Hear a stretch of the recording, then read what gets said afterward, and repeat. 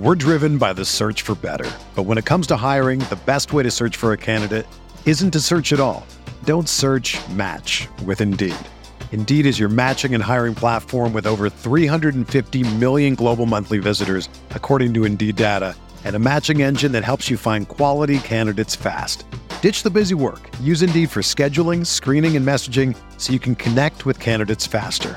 Leveraging over 140 million qualifications and preferences every day, Indeed's matching engine is constantly learning from your preferences, so the more you use Indeed, the better it gets.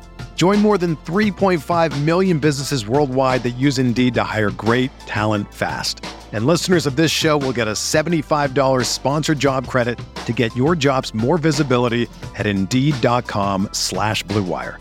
Just go to Indeed.com/Blue Wire right now and support our show by saying that you heard about Indeed on this podcast. That's Indeed.com/Blue Wire. Terms and conditions apply. Need to hire? You need Indeed.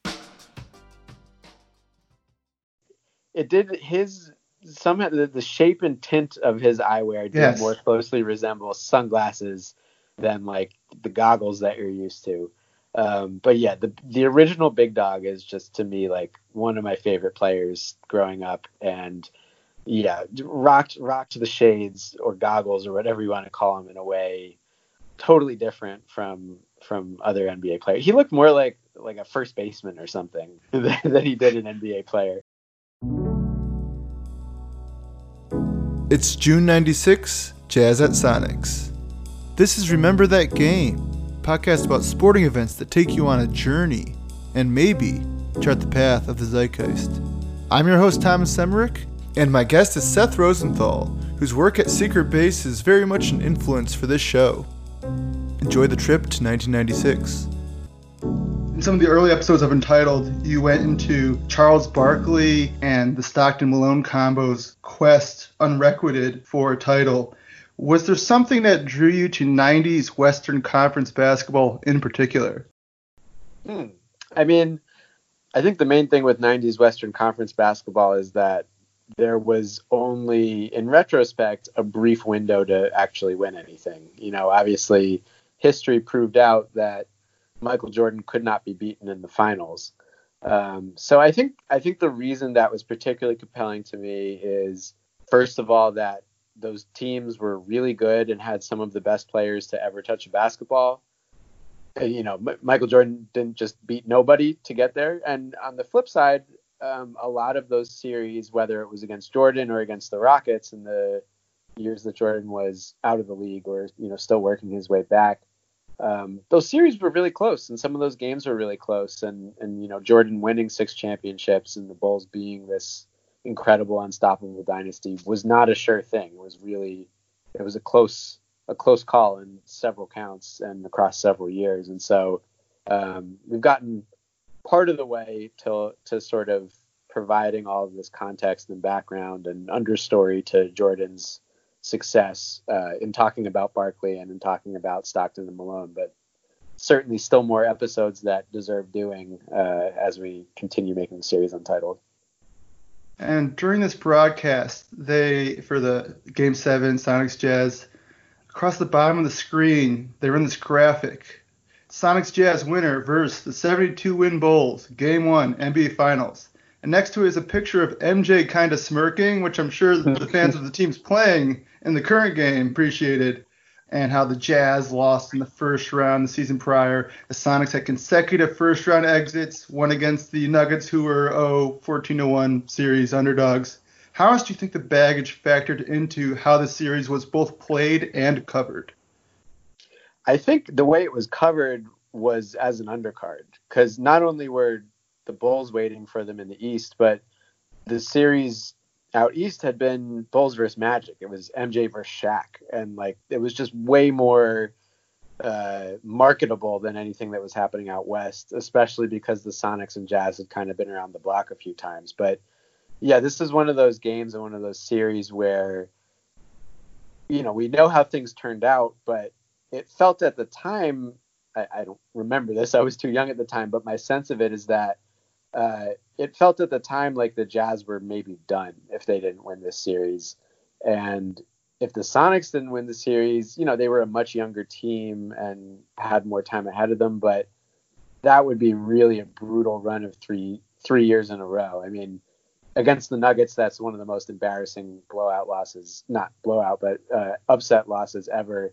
And they lost to the Lakers the prior year, or the following year in '95, in a series they really shouldn't have lost. So the Sonics would have made progress either way, making it to the Western Conference Finals, and taking a team as powerful as Utah to 7 games is a big deal if you've completely flamed out in the first round the prior 2 seasons. But still, I think a disappointment for a team that good. And the Jazz, we know what happened, but at the time, I think it really seemed like losing to the Sonics might be the death knell for the team. Brutal intro for this one, with clips of Dikembe Mutombo and Nick Van Exel that are kind of transparent, that are superimposed over a shot of George Karl looking kind of catatonic. If you're a Sonics fan, it's hard not to feel a little nauseous before the start of this. Yeah, I mean, this, again, they've made a ton of progress since 94, since 95. They made it all the way to the Western Conference Finals, but I don't think I even recalled until going back and doing some research and just reading some stuff about the 94 Sonics are one of the best teams ever. They were unbelievable, and I think a lot of people, I know my now furloughed but wonderful colleague Mike Prada, who did a big tournament style series called Titleist. His feeling is that the 94 Sonics, who lost in the first round, were measurably better than the 96 Sonics, who ended up winning this game 7. So those fans were really, really freaked out and had a lot of genuine trauma behind them. And we're now looking at a team that was maybe not quite as good as one that they'd seen terribly fall apart a couple years prior. This oral history in the Seattle Times by Jason Jenkins and Bob Condata, and multiple people from the players of the organization seem to throw Kendall Gill under the bus after they traded him before the 95-96 season. Karl said, quote, "We traded a much more athletic and talented player for Hersey Hawkins, who just fit what we needed. We needed a guy who was low maintenance, solid player who would do whatever the other guys wanted to do. Kendall was always trying to get more of the pie, and Hersey came in and was just happy to be on a winning team."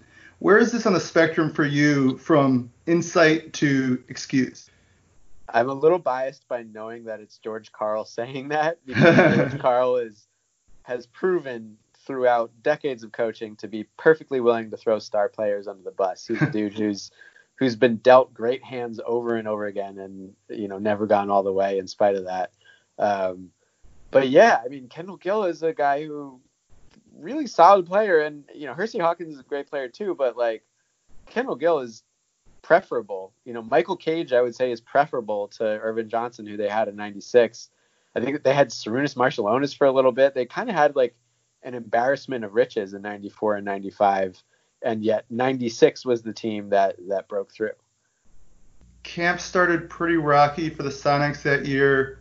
George Karl admitting straight up he thought he was getting fired, and that he would start every day fresh by getting in a fight with Gary Payton for 30 minutes. The camp started with a legit physical brawl between recent signee Frank Burkowski and Detlef Schrempf, where they're legit throwing fists, and then continued practicing and seemed to become even closer as a result of each person being cool with practicing after a fist fight. So very bizarre stuff like that going down. You have the SOS pressure defensive system from Bob Kloppenberg. Gary Payton's putting his chin first into the trap. In the last dance, they talk about the Bulls having turmoil and toughening up by beating the Pistons. But is there an argument that the Sonics actually took the mantle from Detroit as the league's preeminent wild grit and grinders? Yeah, I mean, certainly they took the mantle from Detroit as the league's completely overwhelming defensive team. And they did it a different way. You mentioned that SOS, the Bob Kloppenberg defense. A fun thing, this is sort of a side note, but when you watch old games of the early 90s Sonics when Kloppenberg was really in control, which he might not have even been around by 96, but he used to hold up little signs, little placards, to call out different coverages the way you would see a football coach do now. And yeah, I mean, their main thing though was just go all out, switch everything, everybody guards everybody. And They didn't have necessarily like an obvious veteran leader. I guess maybe Nate McMillan would have been that guy, but everybody on that team was really athletic. Everyone cared about defense, and Gary Payton, the point guard, was sort of the beginning of that, like you mentioned. And yeah, a lot of this stuff I don't particularly remember, but that was a team that had a lot of weirdos in the locker room. And George Karl is not someone who was particularly good at tamping down any sort of drama taking place in his locker room. He tended to run his mouth himself. I do particularly love the idea of a Brikowski Schrempf like buzz cut battle.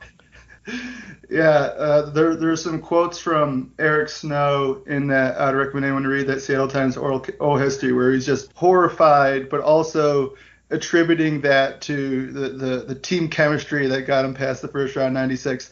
I don't know how well that holds up to scrutiny, but the players there seem to think just the complete insanity of that season somehow helped them get over the hump. And you mentioned, such a good defensive team. The number 2 defensive rating behind the Bulls season. Peyton tops in steals per game. Hersey Hawkins near the top in steal percentage. Sean Kemp 4th in rebound rate. There's probably something to being at Key Arena, venue with like 19,000 people you fit, where you also have pressure, defense, that kind of attitude, that swarming. The closest thing I could relate to is seeing like a VCU basketball game in Richmond.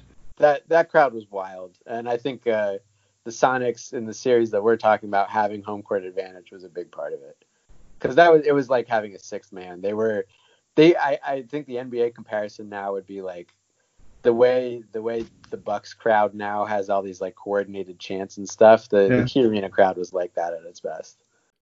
This show is sponsored by BetterHelp. Therapy can be a place to work through the challenges you face in all of your relationships, whether that is friends, work, your significant other, or anyone. I think sometimes the biggest challenge for me is the relationship with myself. That is something that I have worked on with my therapist at BetterHelp over the course of the last 12 months that I found be very beneficial. The main ones of those being learning positive coping skills to empower myself to be able to deal with certain situations in better ways than I was previously. I mentioned that relationship with myself. Having the therapy, having a therapist, and having the opportunity to discuss those things has helped me start 2024 with a more positive version of myself than in previous years. If you're thinking of starting therapy, give BetterHelp a try. It's entirely online, designed to be convenient, flexible, and suited to your schedule. Just fill out a brief questionnaire to get matched with a licensed therapist, and you can switch therapists anytime for no additional charge. Become your own soulmate, whether you're looking for one or not. Visit betterhelp.com/rotoviz today to get 10% off your first month.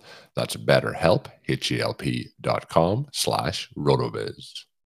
Sonics fans would chant, or they would count in unison as Karl Malone took his sweet time trying not to miss a free throw. That kind of advantage, 38-3 at home, that's during the regular season, lost by combined 5 points in those 3 games. Can you think of a tougher place to win a basketball game in NBA history outside of Chicago than Key Arena? Nah, man, that's right. The Jazz had something going at Delta Center themselves, but Key Arena, there were a couple of arenas at the time.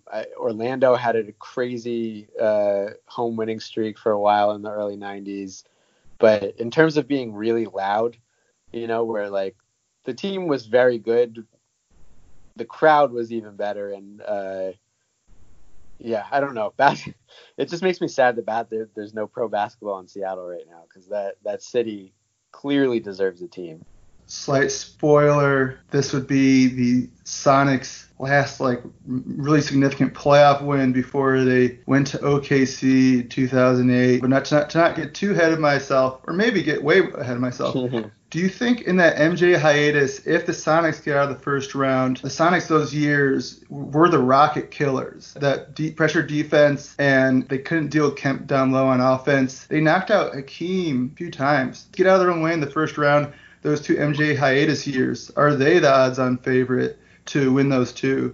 I think definitely. I think in 94, both the Jazz and the Rockets were, and the Suns obviously didn't go very far, but the Jazz, the Rockets, and the Suns were all shaky. The Sonics were clearly the best team and just had something really cosmically weird happen to them in that first round series against the Nuggets.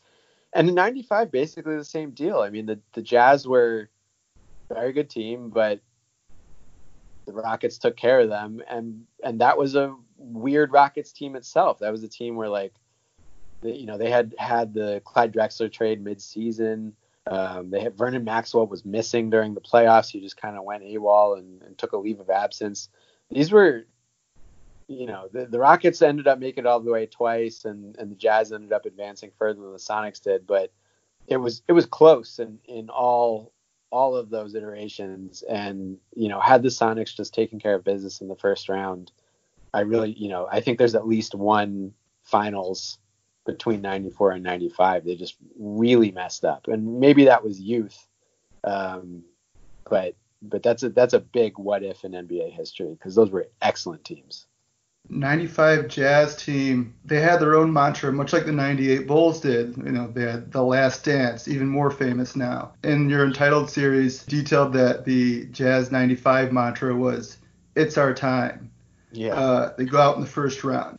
And then they come into this series, the Sonics pretty close to the 72-win Bulls. They had won, if you count the playoffs, 65 over their last 79 games. They just swept the Rockets, trying to go for their three-peat, and smashed that up quickly. Game 1, Peyton, Hawkins gives Stockton fits. Kemp pushes around Malone in the post. Sonics win 102-72. With how much you studied the Jazz for the Untitled series, does coming back from this stick out more or fall more in line with how resilient these Stockton Malone squads could be over their 18 playoff appearances?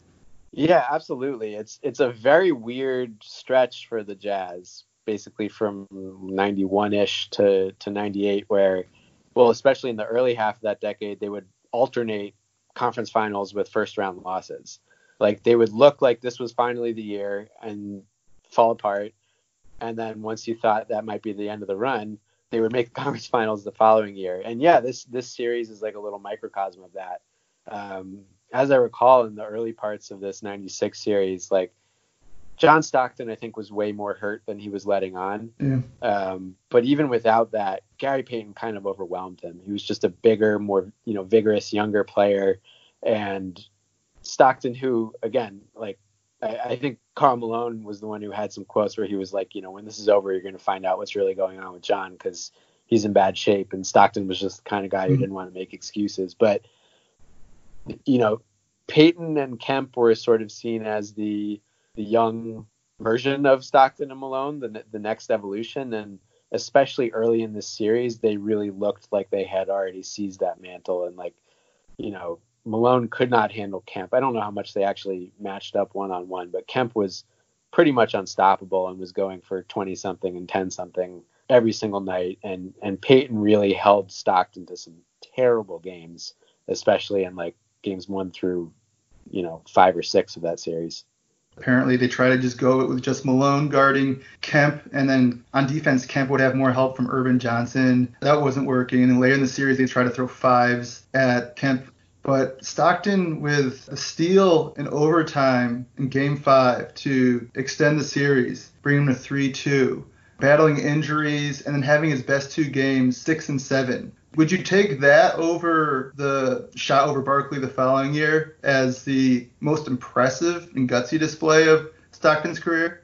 The shot over Barkley is very important for Stockton because he had some pretty depressing clutch moments before that. He'd missed really a handful of big shots. He and Malone both had missed a handful of big shots in their careers together. Really important playoff misses. But yeah, in terms of gutsy play, I mean, I kind of think we still don't know, unless I've just failed to find it, the extent of Stockton's injuries in 96. But he was struggling. And, in the Game 5 that ended with that big steal, he did not play well. Game 6 was a blowout where he finally did play well. And in this Game 7, I think he had his very best game of the series, which after, a week and a half, 2 weeks of dragging your battered body up and down the floor against Gary Payton, of all people, is pretty incredible.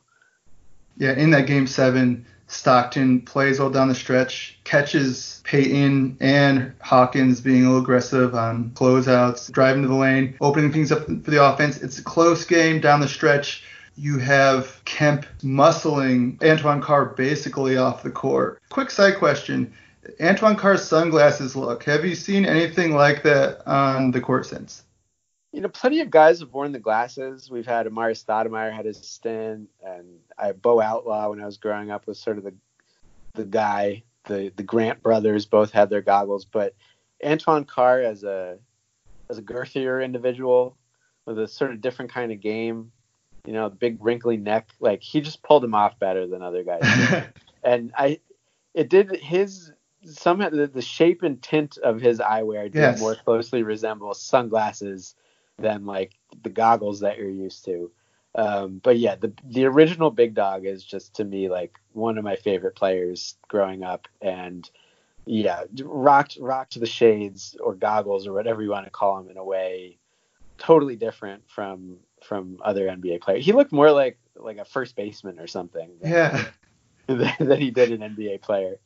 He looked just aesthetically, he pulled it off differently to the point where I had no response but feel impressed.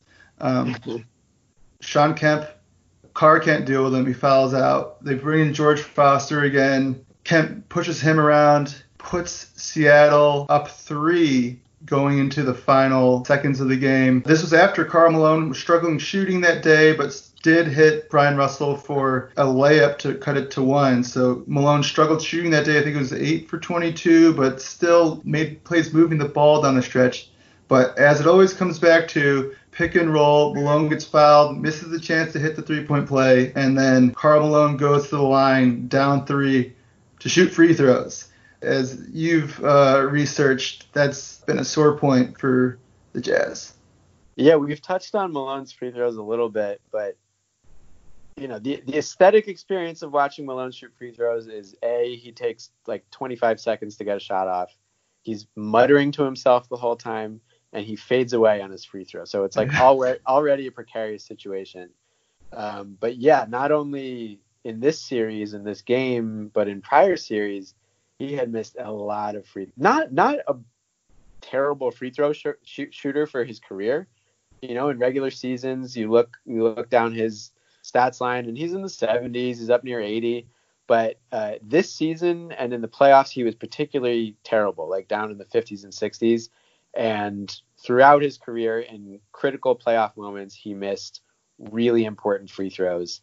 And so I think if you're a Jazz fan and team's down 3 and Stockton and Malone run that pick and roll perfectly, Malone gets a look with a foul, you really, really more than anyone usually would want that shot to drop. And when it falls off the rim, it's like, all right, well, now we're depending on Karl Malone to hit 2 free throws. And that is historically not something you want to be counting on. He's just, especially in, with the road crowd chanting while he's trying to shoot, like not a situation you want to be in.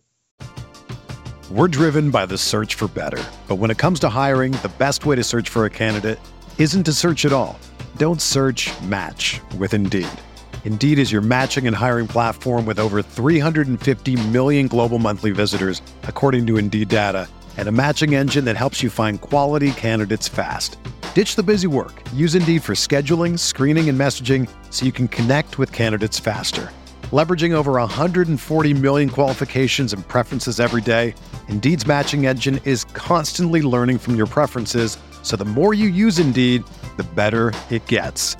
Join more than 3.5 million businesses worldwide that use Indeed to hire great talent fast. And listeners of this show will get a $75 sponsored job credit to get your jobs more visibility at Indeed.com/Blue Wire. Just go to Indeed.com/Blue Wire right now and support our show by saying that you heard about Indeed on this podcast. That's Indeed.com/Blue Wire. Terms and conditions apply. Need to hire? You need Indeed. The longest field goal ever attempted is 76 yards. The longest field goal ever missed? Also 76 yards. Why bring this up? Because knowing your limits matters, both when you're kicking a field goal and when you gamble. Betting more than you're comfortable with is like trying a 70-yard field goal. It probably won't go well. So set a limit when you gamble and stick to it. Want more helpful tips like this? Go to keepitfunohio.com for games, quizzes, and lots of ways to keep your gambling from getting out of hand. The announcers making as panic-stricken for Jazz fans as possible. Malone coming to the line, 6 for 10. Second, it felt like even before he missed it, they go, make that 6 for 11, and then Bill Walton emphatically declares, too much bounce in the legs. And George Karl calls a 20-second timeout. Malone misses the second one, I'm guessing on purpose, but Payton comfortably taps it to Hawkins, who is a 90% free throw shooter in the playoffs. I'm guessing that's how Karl drew it up. I don't know. They had a huddle at half court right before that, and they interviewed Karl Malone the second the game ended. I can't remember the last time I've seen that happen in an NBA game where Paul George isn't doing an interview right after Dame Lillard drains him the logo. Yeah, as I recall, like Malone is the first person they talk to. Yeah. Because, nowadays you'll get like maybe half an hour later in the locker room or, in the tunnel after the guys had a chance to breathe a little bit away from, especially if, you're in the other team's arena, like away from the crowd in a quiet place. They've had a chance to breathe and now they'll talk. But yeah, if I remember correctly, at the end of that game, the crowd is going nuts. The music's blaring, the confetti's falling down, and Ahmad Rashad immediately grabs Malone. Like Malone hasn't even shaken hands with everyone. And he gives to Karl Malone's credit, which I'm not usually wont to give, gives a perfectly gentlemanly interview to Ahmad Rashad. But yeah, those are not ideal conditions to have your face on TV. So a quick excerpt for the very start of that convo. Ahmad Rashad, quote, Karl, a very tough loss here today. I'm like, oh gosh. And then Karl Malone comes right out with it. Obviously, I didn't play very well. Admits that he missed shots he needed to make. All that, and he's still going to get clowned in the NBA Finals the following years by Scottie Pippen. Yeah, although there's really something to be said for those, like, the Jazz not putting it all together and making it all the way until after that. It just, in the years up through 1996, I think it seemed repeatedly like the Jazz had finally reached the end. The team that we saw in 96 was not built for 96. It was built for like 94. Getting Howard Eisley and Chris Morris and Ostertag and those guys, they were trying to win now while Jordan was out of the league. And by the time Jordan had come back, I'm not sure anyone expected the Jazz to still be kicking the way they were. And the fact that they lost to the Sonics in brutal fashion and then turned around and made back-to-back finals is not something I think anyone reasonably expected at the time. Yeah, it seemed like for the Sonics it was just the beginning, and for the Jazz it was the end. Quite the opposite, as it turns out. This from the oral history in the Seattle Times. Frank Perkowski says the GM, quote, went and signed Jim McIlvaine, and it just blew the team up because he gave him so much money, and it pissed everybody off. All he had to do was keep the team together and give us another run. That upset Sean Kemp, and it just snowballed from there. How much do you think that weird CBA situation with Sean Kemp not being able to renegotiate had a ripple effect with that Sonics team?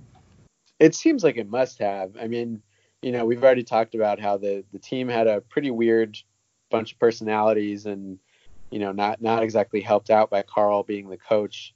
And so maybe they were kind of on razor's edge there. But yeah, Kemp was a temperamental guy. He was, unlike Malone and Stockton, he and Payton were really in their primes in 96. And yeah, like you said, that should have been a team that kept building after 96. But, as I recall, they kind of flamed out in 97. And after that was the Kempfer Vin Baker trade, which is one of the stranger and more fascinating trades in NBA history. But yeah, that's a team that not only made mistakes and dismantled itself, but did so sort of inelegantly in a way that, didn't recreate hope. They just kind of pulled apart. And if Payton and Kemp were the engine of that team, they didn't really get equal value coming back for them. I mean, I guess Ray Allen was a pretty good addition. but they didn't make something out of dismantling that team in a way that, a better run organization would have. Yeah, that Ray Allen Rashard Lewis combo, fast forward 15 years, you got a shot. But in early 2000s, not as much value as it would have been a little later. They let Vincent Askew walk because didn't get along with Carl. Signing McIlvaine and paying a $5 that much, and letting Irvin Johnson walk when Kemp wanted to really earn on that great Western Conference Finals. And even in the NBA Finals, he nearly got more votes than MJ for MVP, which I had no idea until I was reading up. I didn't know that. Wow. He nearly became the first losing MVP since Jerry West in '69. A close second to MJ. Was top 6 that year in both true shooting percentage and rebound rate. He wanted to earn on that. They paid McIlvaine, who ended up being a dud, a ton of money, and Kemp never really recovered. There were weird vibes in the Sonics. Kemp holds out in 97, is traded before 98. In a world where the Sonics organization finds a way to manage this situation, does Seattle give the Bulls a better shot than Utah the next 2 years? And are they the favorite for the lockout season? That's interesting.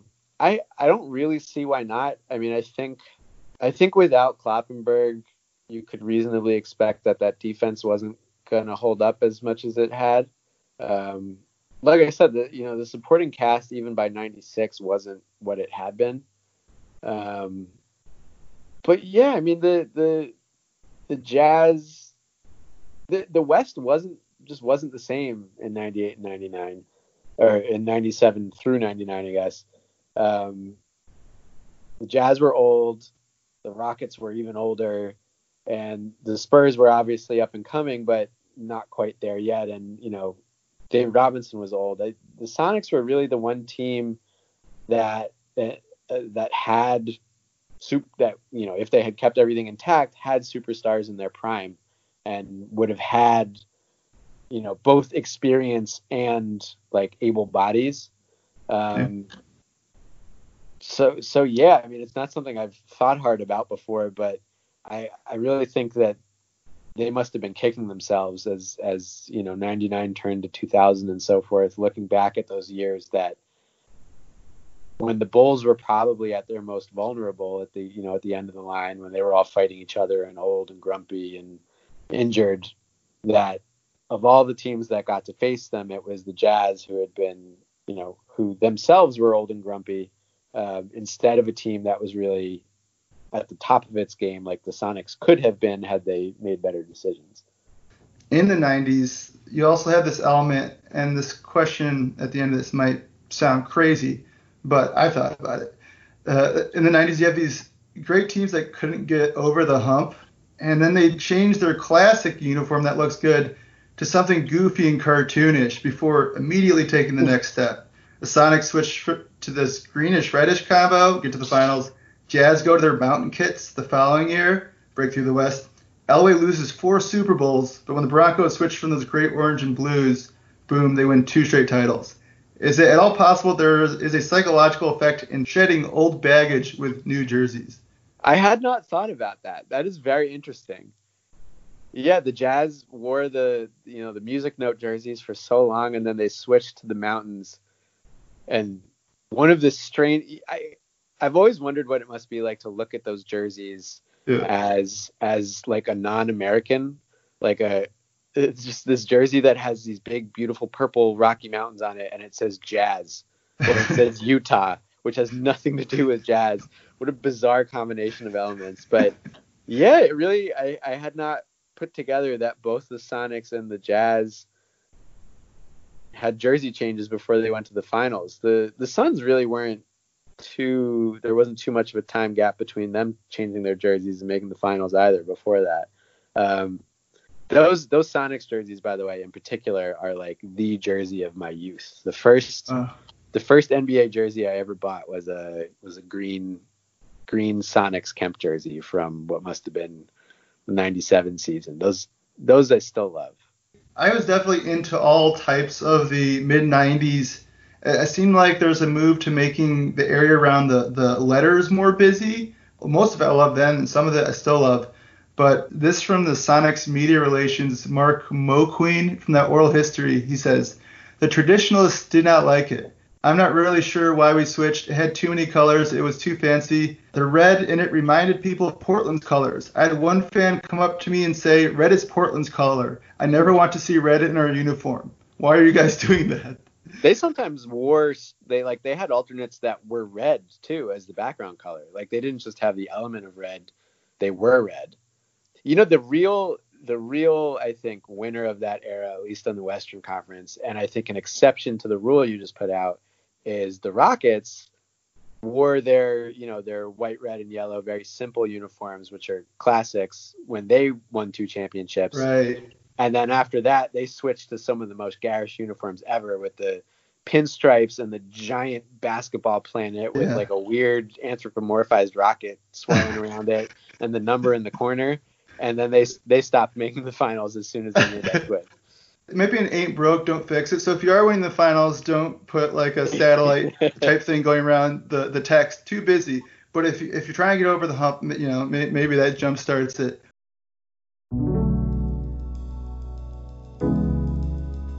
This has been another episode of Remember That Game. Please rate, review, subscribe, and check out more episodes.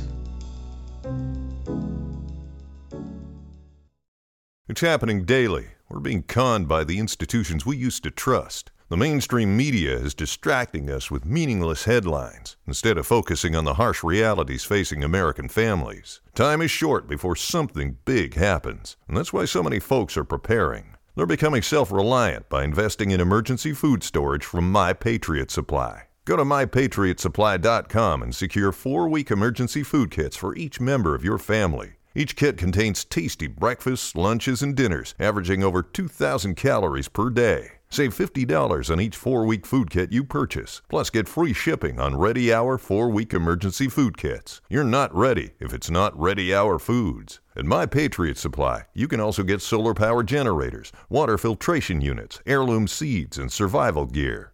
Order by 3 p.m. and your unmarked boxes ship the same day.